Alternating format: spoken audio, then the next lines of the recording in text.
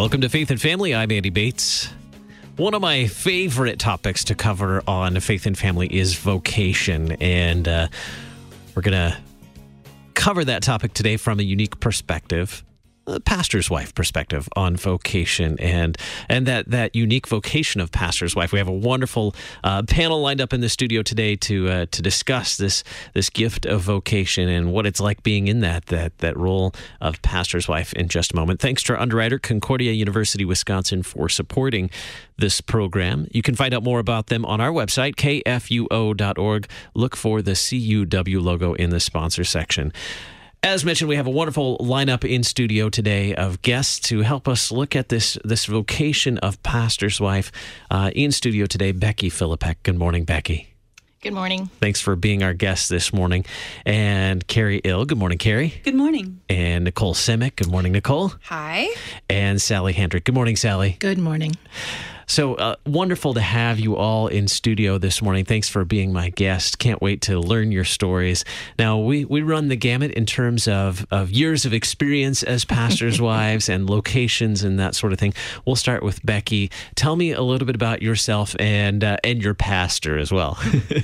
I grew up here in St. Louis County, and my husband and I met when he came to Concordia Seminary. He did fieldwork at our congregation, so we met in his first year of seminary and got married only 8 or 9 months later.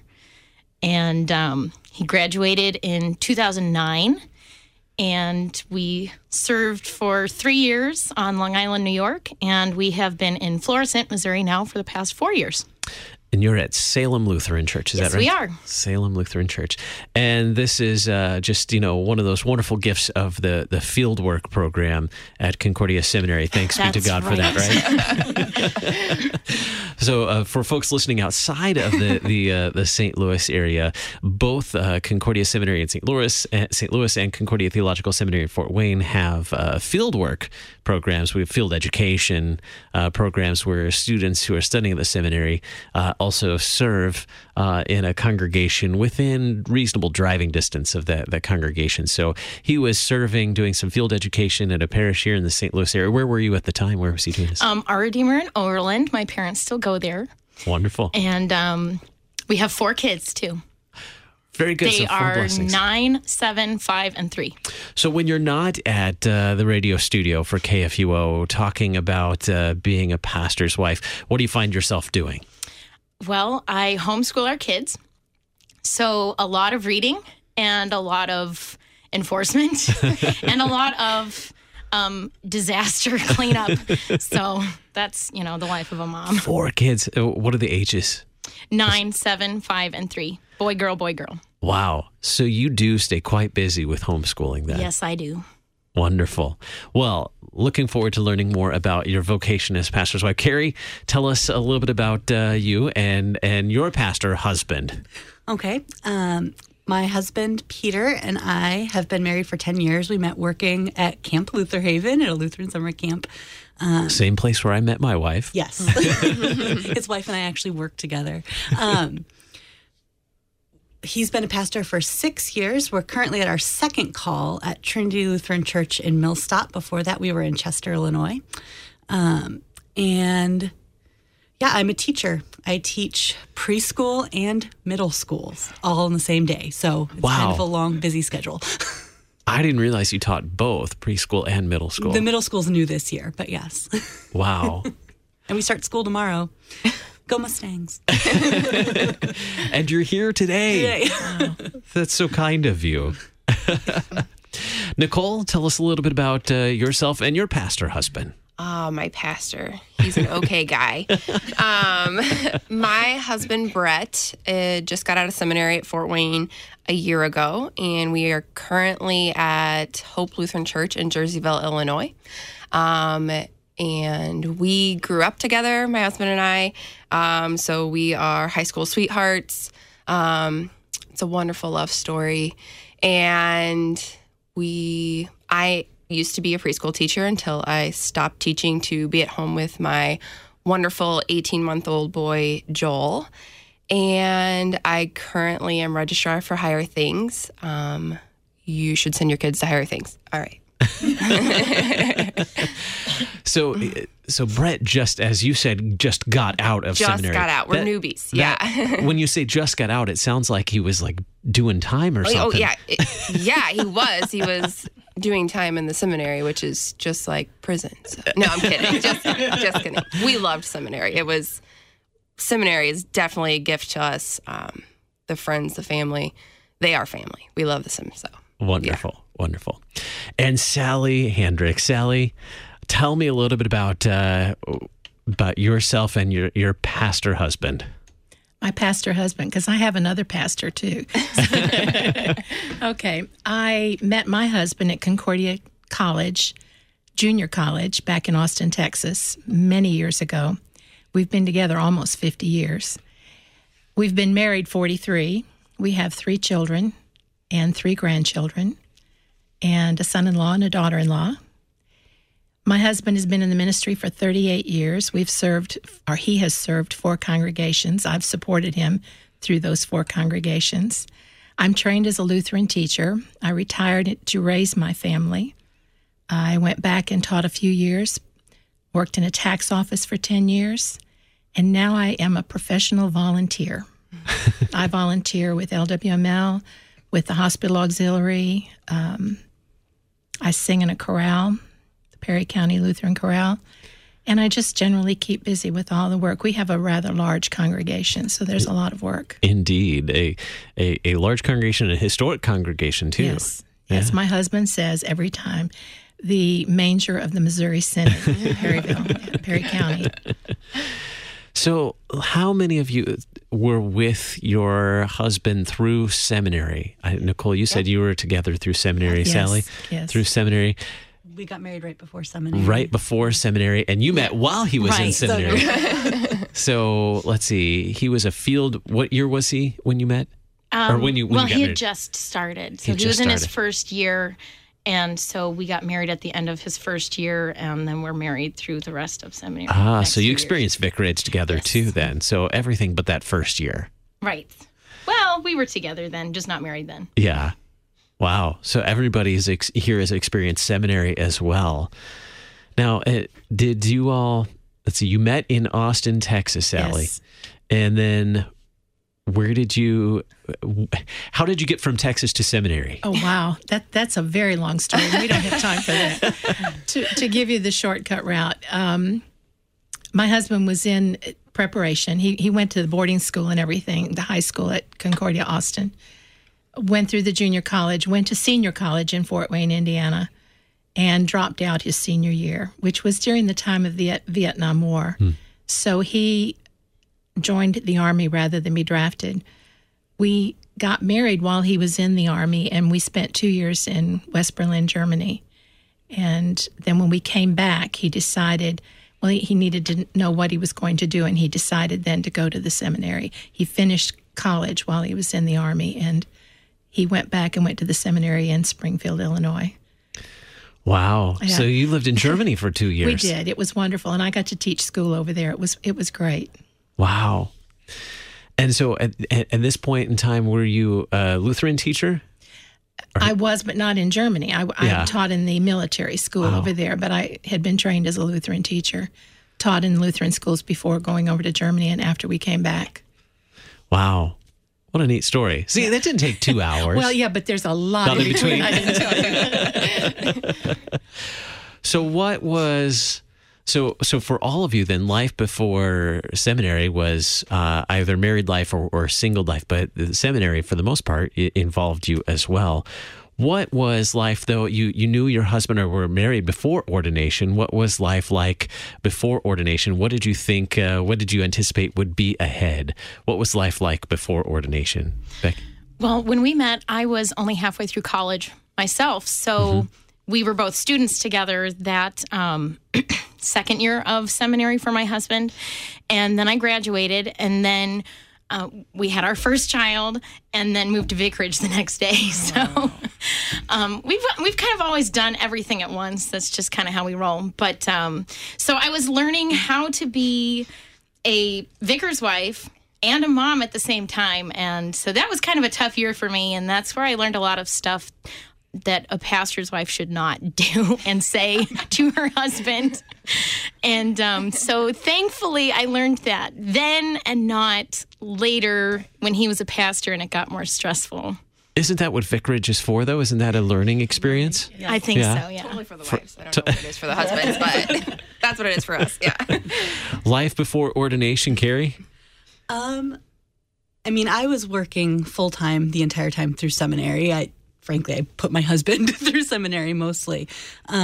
So when we were first married, I was basically the breadwinner for the family, which was, I think, a unique, not unique for seminary-wise, but unique perspective in general. And it just meant a lot of long days, a lot of long hours. I was in my first years of teaching. So our first year of marriage was my first year of teaching, which is also hard. I have all that curriculum to learn. Yes. So it was just difficult that way. But through seminary, I mean, we had a lot of friends. We made a lot of friendships. So we also had a lot of outlets. And so before he became a pastor, one of the joys of seminary, it's frustrating too, one of the joys is all those friendships that you are able to develop. And so that was something really interesting about his seminary years that I guess I just didn't realize wouldn't continue as much through to when he became a pastor. Not that we don't have a lot of good friends and things around as well, but you don't feel that same sense of community as you did when you were in seminary. And so I guess I was expecting more of that. Sure, seminary is a very intense time in life. There's a lot of studying and just a lot going on at one time, all packed into those 4, maybe 5 years in that time. And you all are in kind of the same boat, so you have a lot in common. So that makes sense that there are a lot of bonds that are formed, a lot of relationships that are formed during that time. Nicole, life before ordination? Well, I mean, Brett and I had the opportunity to visit both seminaries even before we got into a seminary. So before Brett attended a seminary, we actually kind of have a unique story with that because we attended St. Louis, we attended Fort Wayne. We were sitting in the seminary at Fort Wayne, and we kind of had a feeling of where we both wanted to go. We wrote it down on a piece of paper. We handed it to each other and thought we were going to St. Louis. And before we knew it, a few months later, we were packed up driving to Fort Wayne. So talk about God's plans. You think you know, but you don't. You have no idea. Moving away from my family for basically the first time, going to Fort Wayne, because we're from the St. Louis area, it was hard, and I was terrified, and I was scared. So, and then now going to Fort Wayne, I'm like, wow, I miss Fort Wayne so much. Like, just like you said, Carrie, the friendships you make is just, God puts those people in your life for a reason. And when you get out of seminary, it's not there anymore. It's almost the complete opposite. And, but seminary was probably, I would say those are some of the best times of my life. And even before, I went to undergrad, and yeah, that was fun, but seminary, that was awesome. The friendships we made are irreplaceable. So, yeah. Sally, life before ordination. Now, you shared a little bit before you went to seminary. You were in Germany, but that time through seminary and preparing for ordination. Well, I concur with the other ladies. Seminary relationships, the bonds that are formed there are so special, and they last. They do last. Some of them may fade away, but they'll come back even, some of them. Just this coming weekend, we're going to be we're in Minnesota with friends from the seminary, dear friends. That bond, we've gone on cruises with them. We continue to have those relationships. Those are important. But I remember, even though it's been eons ago, what it was like when we left the seminary and went out into the field, into the harvest field, and thinking we will never have relationships again like we had at the Sem, and that we miss that. And I think the congregations really try to welcome you and make you feel at home. But there's that bonding that you had at the seminary that's difficult to be replaced. When you worship in a chapel at the seminary, and you hear all the booming voices and all the people confessing their faith together, well, now I've got goosebumps. It is just indescribable. And you want to hear that in your congregation as well. Sometimes you do, oftentimes you don't. It's not quite the same. But the preparation time for going out into the ministry was exciting and wonderful. And we had so many opportunities. We had a great vicarage, and we met so many wonderful people that are still friends. It was just wonderful. It was a great experience being at the Sim. So all of you have had, were able to build up and enjoy those great relationships that were forged at seminary. What about things like social media and the internet? Do they help you stay in touch with those friends? Absolutely. Yes. Yes. That certainly helped you maintain those relationships and keep in touch and hear about what's going on in their lives. They didn't have social. I know. That's what I was saying. I mean, but now we do keep up with it. Sure. How did you stay in touch in the past? Letters. Actually wrote letters on paper, pen on paper. What is that? Or phone, What is that? or phone calls, But back then, even you didn't make a long distance call unless it was necessary. Right. But yeah, we would call, we would write. Mm-hmm. And even when you don't keep in touch with each other, it's like that best friend. You can be years apart from each other, but the minute you talk to each other or are together, it's like that time evaporated and you're back to where you were. Mm-hmm. And that's the way it is with Sim friends. Sure. And I have some friends like that from college because I went to college before we had, I think the internet was just getting its footing about the time that I was in college. But we didn't have social media. We didn't really have email until I was out of college. About the time that I was finishing up college was when we started getting email. I know. Keep going, please. But I've used that to stay in touch with friends. But certainly social media has helped me stay in touch with what's going on in everyone's lives. Because you're right, we didn't make long distance calls all the time. That wasn't until later when long distance started to become kind of a freebie with cell phone service, and then start making calls. But I have those friends that from college where you can pick up right where you left off, and I'm grateful for those. And that's from my time preparing to become a DCE, not necessarily as a pastor. So.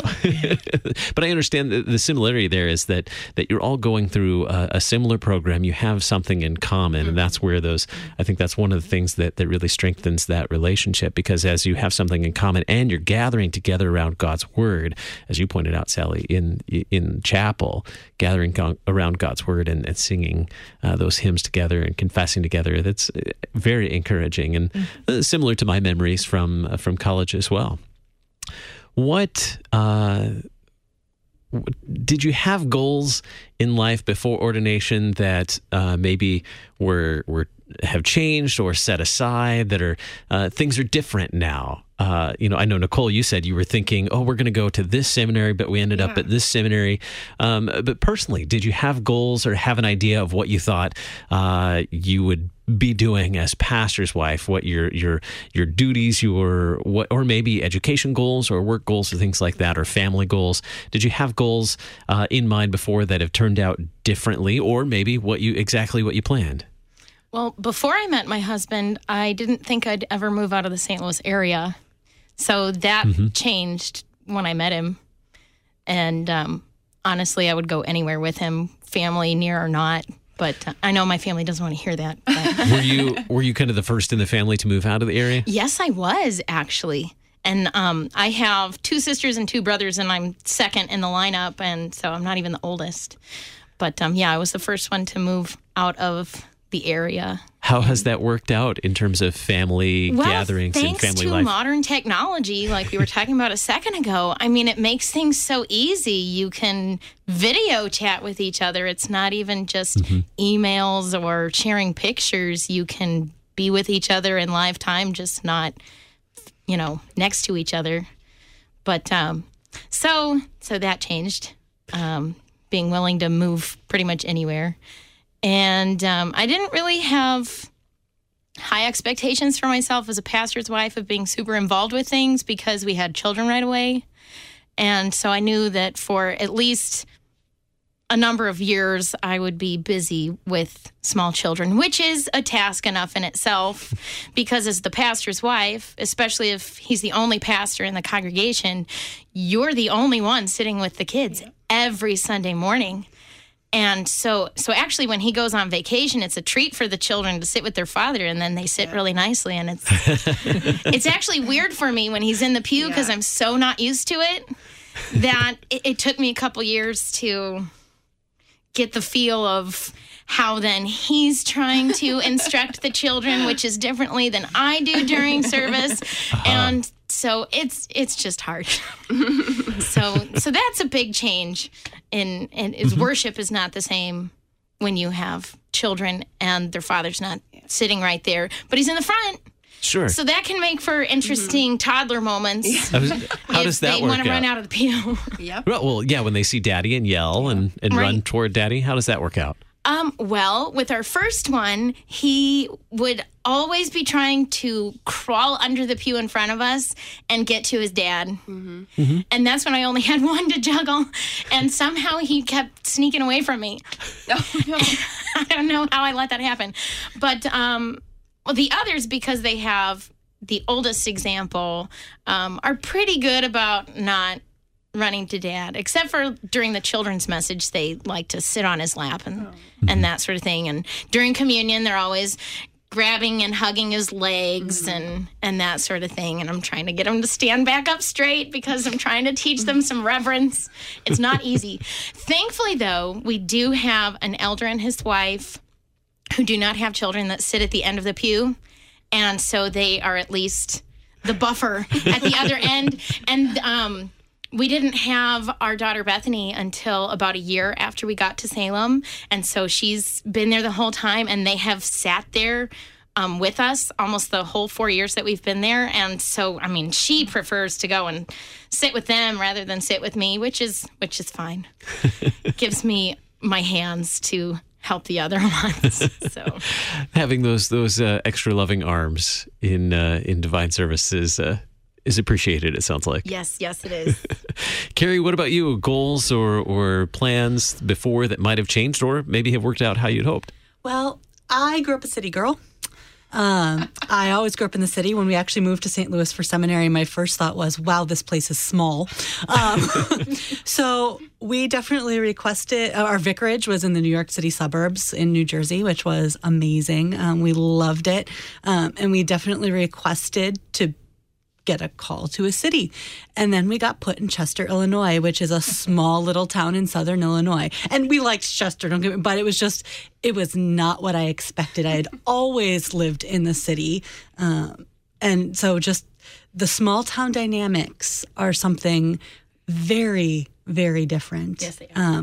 Yeah, especially if you didn't grow up in a small town. Didn't grow up in a small town. And there's something to be said of people are very friendly, but if you're not from there, you'll never really be from there. So, like I said, it was a great experience living in Chester. Millstadt is also it's a small town that's in a bigger area, but it still acts very much like a small town. So it's an interesting shift and different thing. But yeah, I expected maybe not to go back towards where I'd grown up near Chicago, but to at least be in a place with more people and more job opportunities. And fortunately, I've had some wonderful teaching jobs, and that's all gone really well. But just getting used to a small town has really taken some getting used to for me. For a city girl to get used to being in a small town.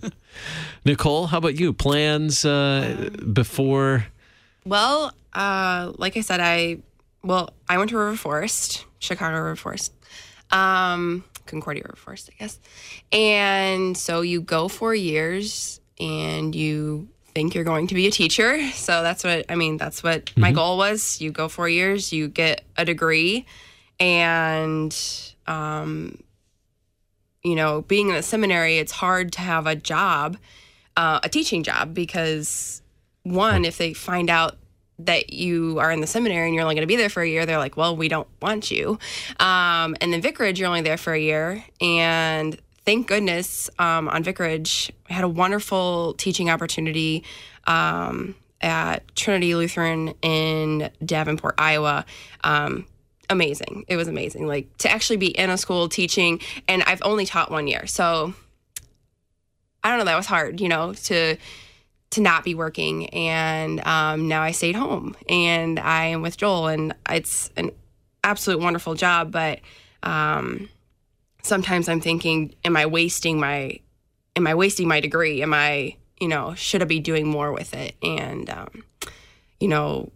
again, God has his plans for you, and you think you have your own plans, but you don't. It's just whatever, thankfully it's not my own plans, because good Lord, where would I be right now?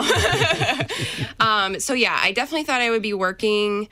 I'm staying at home now. I never thought that I would be playing a bigger role in Higher Things. And I am. So God, again, had his own plan, and this is amazing. Like, I love being a part of Higher Things. It's a dream come true, really. So very important to our family. And to be honest, 10 years ago, did I ever think I would be a pastor's wife? No, never. I wasn't even Lutheran 10 years ago. So I was Catholic. I was raised Catholic. And here I am on a Lutheran radio show talking about my pastor husband. And I'm a stay-at-home mom. So yeah, things have changed. Just a little bit. Just a little. Sally, what were your plans? Did you have plans before you met Tom? Well, I went to school to be a teacher. Yeah. And I was going to be a teacher, and I was for several years. And when we started having a family, which was on Vicarage, then I stopped teaching and just wanted to be a great mom and a great wife, a support for him. My goal in life was always to become a volunteer, and that may sound strange, but my mom instilled in me a great sense of volunteerism. And I thought, someday I want to be able to just volunteer at something I love. And I have to say, I've reached that point where I can volunteer now and do the things I love, most especially with the LWML. But I have many other avenues, and I enjoy that. So I've been given those opportunities, and I relish them. Wonderful. Well, we need to take a quick break. We're actually over time, but we'll take a quick break. When we come back from that break, we'll continue our conversation with pastors' wives on their vocation and the opportunities they've been given. You're listening to Faith and Family on Worldwide KFUO.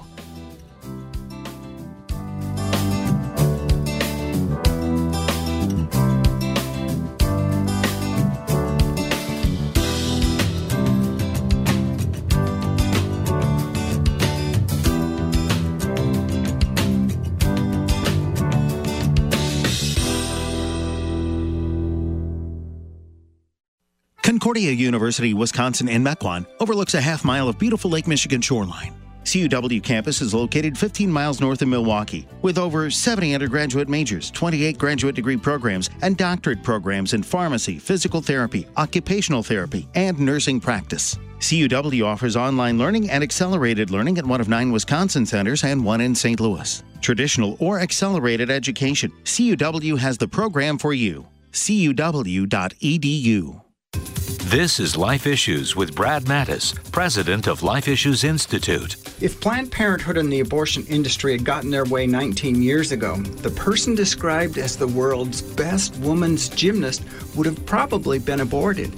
Simone Biles and her sister Adria were born to a woman with serious drug and alcohol addictions. When the biological mom lost her parental rights, Simone's grandparents adopted the 2 girls and put them on a much different path. Simone is a 3-time reigning world champion gymnast, winning gold in Rio. There have been countless Americans who had incredibly challenging beginnings that became amazing people who did astounding things. Don't let the abortion industry mark a person as worthless. God has plans for every baby conceived. Just give him time to reveal it to the rest of the world. For more information, visit our website at lifeissues.org and stay informed, more informed than you've ever been. God's Word is our great heritage and shall be ours forever. To spread its light from age to age shall be our chief endeavor. I'm William Whedon, LCMS Director of Worship, inviting you to be sure and join us as we romp through chapter after chapter of the Sacred Scriptures, rejoicing in the salvation that's ours in Jesus Christ. Join us. Thy Strong Word, weekday mornings at 11 on Worldwide KFUO. Underwritten by Lutheran Heritage Foundation. LHFmissions.org. The Lutheran Church Missouri Synod, on behalf of Concordia Plan Services, Lutheran Church Extension Fund, the LCMS Foundation, Lutheran Housing Support Corporation, Concordia University System, and Corporate Synod, daily reaches out to our members and partners, working together to support our local, global, and international ministries, church workers, and LCMS initiatives at large to carry the mission forward and to serve each other in love. Opportunities to serve, lcms.org/jobs board. Hi, I'm Grace Kane, a junior at Lutheran High School South in St. Louis. Every day, I can grow in my faith with Christian faculty and other young believers. Together, we grow in the challenging academic environment at Lutheran South. Thanks to my school, I'm ready to not just go to college, but excel in college and throughout the rest of my life. Have you checked out Lutheran schools lately? Learn more at lhssstl.org. That's lhssstl.org. In 1924, we embraced the new technology of that day, radio. Since that day, we've stayed on the cutting edge of technology. There are many easy ways to listen to Worldwide KFUO. On the air, online, and on demand. We proclaim the gospel of Christ in both word and song. Now that's why you should listen. The where and the how, well, that's up to you. The messenger of good news, Worldwide KFUO. Worldwide KFUO has been listener-supported since 1924, teaching the good news of Jesus' life, death, and resurrection for our sins, and witnessing to the world about God's mercy. We are on AM 850 in St. Louis and a click away 24 hours a day at kfuo.org. If you have questions about donating, you can email us, gifts@kfuo.org.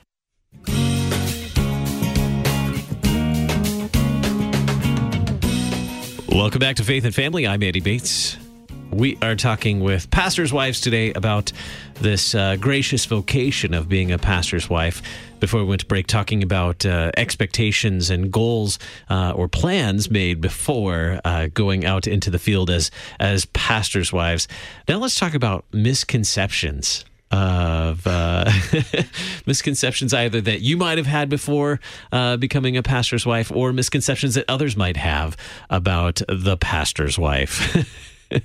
Let's talk about those. Let's start. Oh goodness, where should we start? We'll go back over. We'll start with Becky again. Misconceptions about the pastor's wife. Well, I don't really have too many pastors in my family. Mm-hmm. My dad's a pharmacist, so we grew up faithfully going to church. But I had no idea what life in a pastor's family would be like. So I didn't really have too many expectations. But I've read different things of how, and I suppose different congregations might have different expectations based on what previous pastors' wives have been involved with. And, what congregations need to remember is that every pastor is different and has his own personality, as well as their wife, if they have one.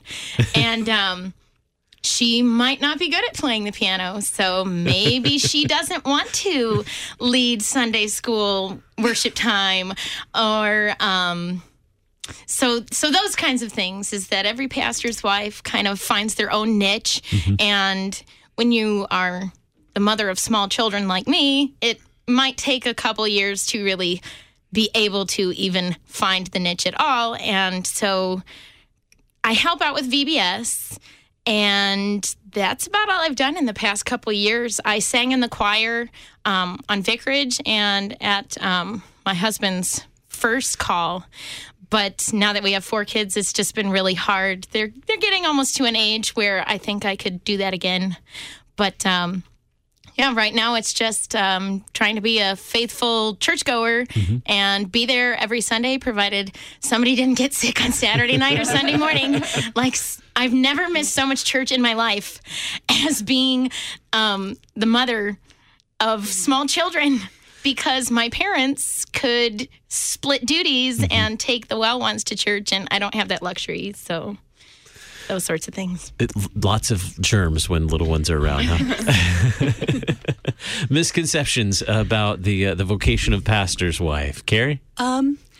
I guess for me, one of the pieces of advice I got when we were in seminary that I have not taken, the piece of advice I got was that being a pastor is your husband's most important job, and you should always drop all of your family stuff no matter anything that happens in church. I got this from a fellow pastor's wife in seminary, and I have not taken it because, I've been told about people who are okay with, they don't care that we spent $1,000 prepaying our vacation. Somebody got sick, so we're not going to go. And that's not me. Travel is one of the things I like to do. And I think spending time with my husband, who I don't, even though we don't have kids, I don't see him enough, is important. So I guess, and I don't know if it's an expectation from congregation members or just from pastors and their families that have kind of put that pressure on. The church comes first all the time. So I know I and my husband, we work really hard to say, no, we have a lot of vocations. Being a pastor is one of them, but I'm his wife, he's my husband, and that's important too. Along with a couple of other things. I am musical. I do enjoy music. And I do play the piano, but I don't play in church. A couple of times people have said, well, don't you want to learn organ? And I say no, because I do not want anybody asking me to play organ at church. So I refuse to learn to even play the organ because I'm always have that little bit of fear that somebody's going to ask. Misconceptions. Nicole? Yeah. So even going into seminary, I had the probably common misconception of what a pastor's wife would entail. That being, you play the organ, you are at home 24/7 taking care of your children, and there's a hot meal for your husband when he comes home, and your child is perfect at church. You are not funny. You are not sarcastic, and you should do anything your husband needs and anything the congregation needs. That's what you should be doing, similar to what Carrie was saying. And getting there, I mean, if you know Nicole Simic, you know she is funny. I'm very sarcastic sometimes, and every congregation we've been to has just been so willing and so open and loving towards us, so kind and so generous. One of the things that I didn't know was how hard it would be to make friends outside of seminary. One of those things being, I think people are really afraid to really be themselves around their pastor and their pastor's wife. And I'm a very social person. I need friends. So if you want to be my friend, please be my friend. And it's been really hard. Jerseyville's a very small town. There's not that many young people in our congregation. And it's so hard to make friends. And I think people think that they just can't be themselves around us. But the truth is, we're normal people. You know, our husbands got this exceptional call from God. But that's very important to hear the words that I just said. Our husbands received a call. We did not receive a call to be pastors. So that's our husband's duty. That's our husband's call, capital C even. So for me, my vocation is to be the wife, to support my husband. And then to be a member of the congregation, but just to be a member, just to be a normal member. So whatever other members are putting forth to the congregation, that's my call as a pastor's wife, or that's my call in my vocation as pastor's wife. My call is not to play the organ. My call is not to do, be the director of VBS. That's not my call. My call is to support my husband. And then as a Christian, I need to be a member of my congregation. So... Sally, misconceptions? I didn't realize until hearing you all that most churches want their pastors' wives to play the organ. Our first congregation, it was like, wow, we have a new organist. I'm going, wait a minute, I don't play any of this. Right. I can hum for you, and that's about it. So, yeah, that was an expectation, and the VBS and the Sunday school and all the other things. It's like you're coming as a package, pastor and his wife. They're going to do everything, especially in a smaller congregation. His first call was to a very small congregation. As the years progressed and we went to different congregations, people began to know me, for Sally first. And I always teased and would say, he's my husband, I'm not his wife. Right. So, they needed to know me as Sally. And then I happened to be married to the pastor. The people have been very gracious over the years. Our congregation now, being a large congregation, is the first time that many people in the congregation look to me as Mrs. Handrick, and I've not had that at other congregations. They honor me with that respect. They feel like that's my due, that I'm Mrs. And I want to say, that's great. I enjoy being Mrs. Handrick, but I'm also Sally, and know me for who I am. And they do. And it takes something on our part as a pastor's wife to impart that knowledge to people. I have my own personality, I have my own likes and dislikes, and I have the things I want to do in the congregational life. And I'd be happy to serve in those areas, but don't expect things of me that I don't want to do or can't do. I'm a member of this congregation like other members. Right. And so, I have unique gifts and talents that may or may not include playing the organ. Right. Or may or may not include leading Vacation Bible School or a Sunday school class. I might enjoy it, and if I have those gifts and talents, great, but I might not have those gifts and talents, and so that might not be the place. I might, be really good at accounting, so I might be able to help in some other way. Accounting children. Accounting for children who crawl away under the pew. So there are certainly misconceptions, some that we, that you had yourselves, and some that the congregations have. But working through those, it sounds like there was a common theme in working through all those, and that was both graciousness on the side of the congregation and graciousness on your part as well. Everyone being gracious and forgiving and loving toward one another, it sounds like. Mm. What are some helpful things that you've learned that you'd like to pass along to pastors' wives? Let's start this way and work our way back down. What have I learned? Well, there's been a lot of years, 38 years in the ministry. I have learned that I need to see people with the eyes of Jesus. I need to look at those people, the ones that really get under my skin, more importantly, those that get under my husband's skin, and see them with the eyes of Jesus. And I need to remind myself of that several times daily. We are all in the family of Christ. And that has helped me become more accepting of people, understanding that just because people don't do things the way I do them or act the way I act doesn't mean that they're wrong. I just need to see them with loving, gracious eyes. What was your question again? and things that you've learned that you would want future pastors' wives to know. Just to be yourself. Be yourself. Love the Lord and love His people, and support your husband in any way you can. All right, very good, Nicole. She's my hero. I've known her for an hour now, but she's my hero. So, that's a hard one. Yeah, be yourself. Don't get caught up in what you might think a pastor's wife is supposed to be. Right now, the biggest thing I'm struggling with is learning how to be a member and be a pastor's wife, because those are two things that are very hard to do. So just support your husband, and again, try to see people through the eyes of Jesus. That's a very wise thing that was just said, because as your husband has all these burdens that are put on him, you want to fix them for him. You want to say things that maybe you just can't say, and you want to help him and be there for him. But again, it's his call, and you cannot do those things. So in seeing those people for sinners, and that Christ died for them like He died for you. So,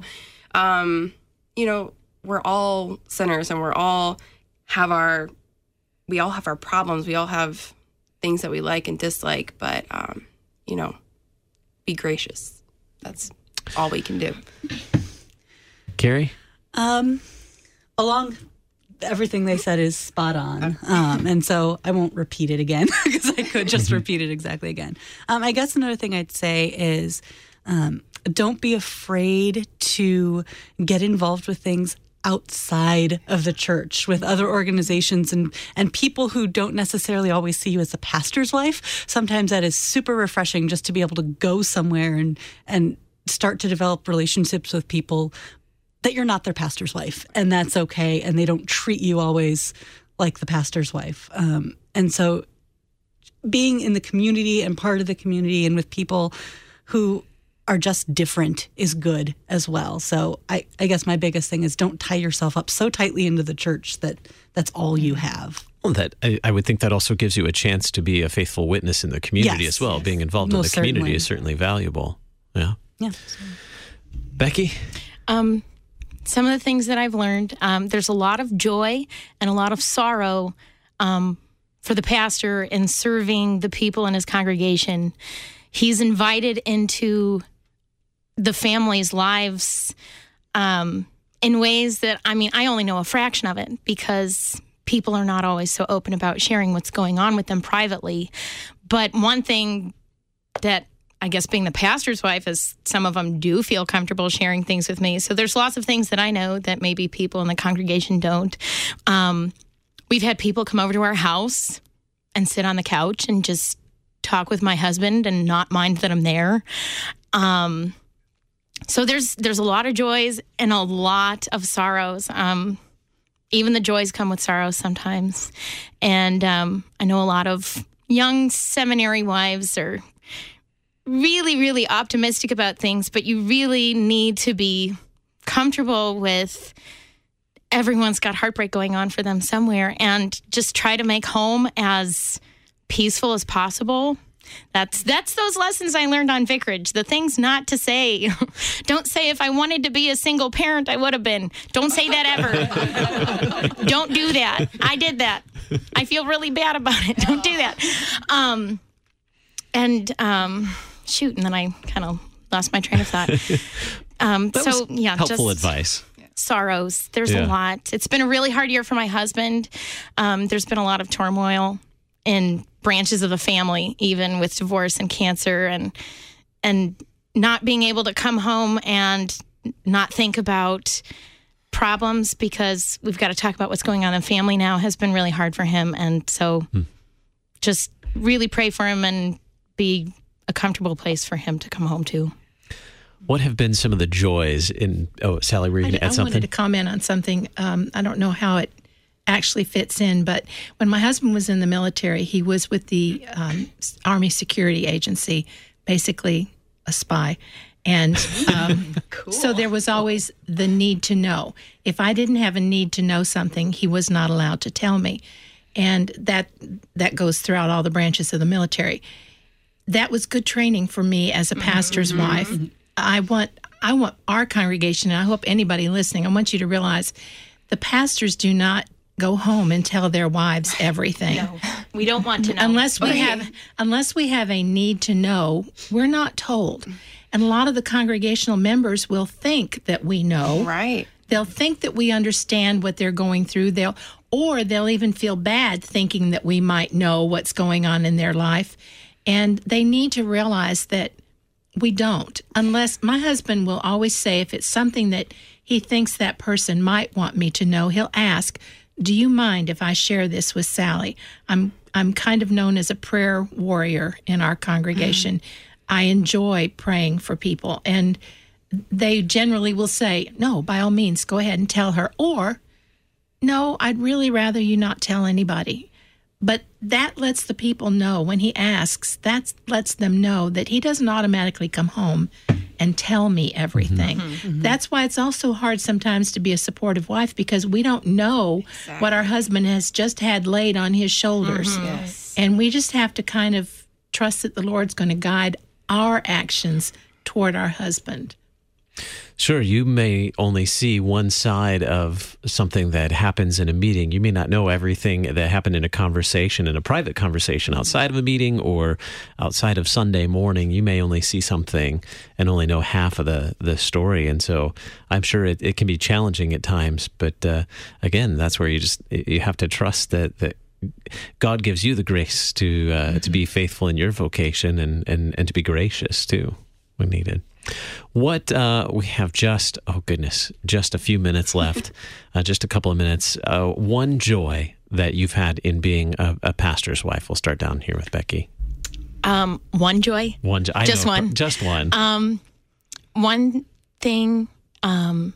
People are loving and wonderful pretty much everywhere we've been. And that there's some wonderful, loving Christian people in the LCMS, and I'm very proud to have been in the congregations that we have been in. Wonderful. Carrie? This might sound trite, but food. People are always giving us food and fresh produce. I love all the fresh produce we get. So that's one of the That's not greatest. trite at all.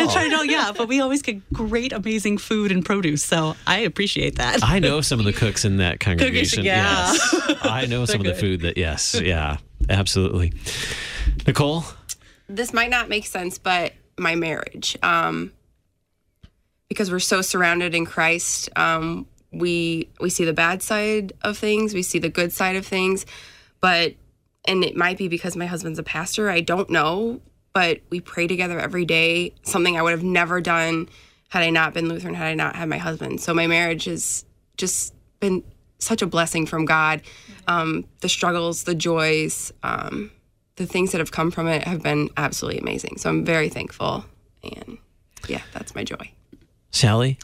Well, actually, what all of them said, the food especially, I like that. But it is the sharing in the life of our congregation together. I've never had that opportunity to be with my husband in a congregation where he hasn't been the vicar or the pastor or field work student, Well, I have a few years before he got into the ministry. But I love being able to share the joys and the happiness as well as the sorrows of the congregation with him, to be at the funerals, to be at the weddings, to share in the baptism joys.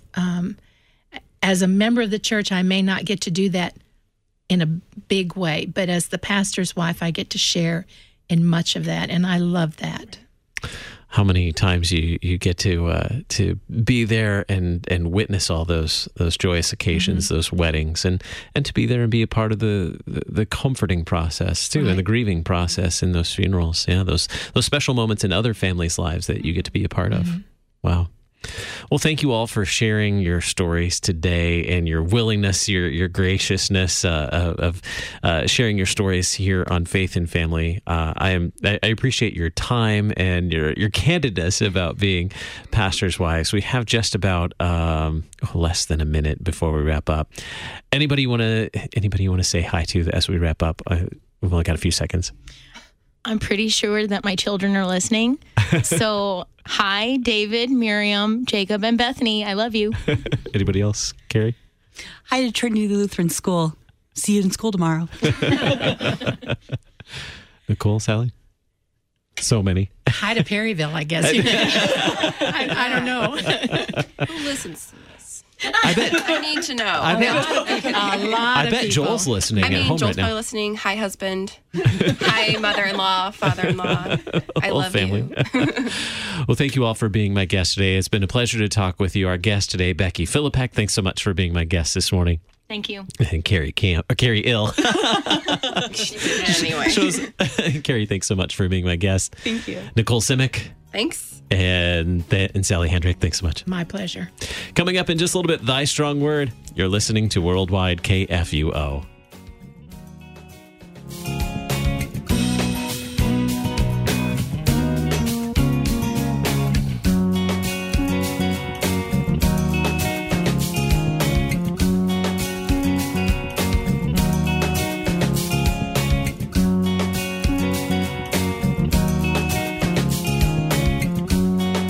Listen to Faith and Family Monday through Friday at this time.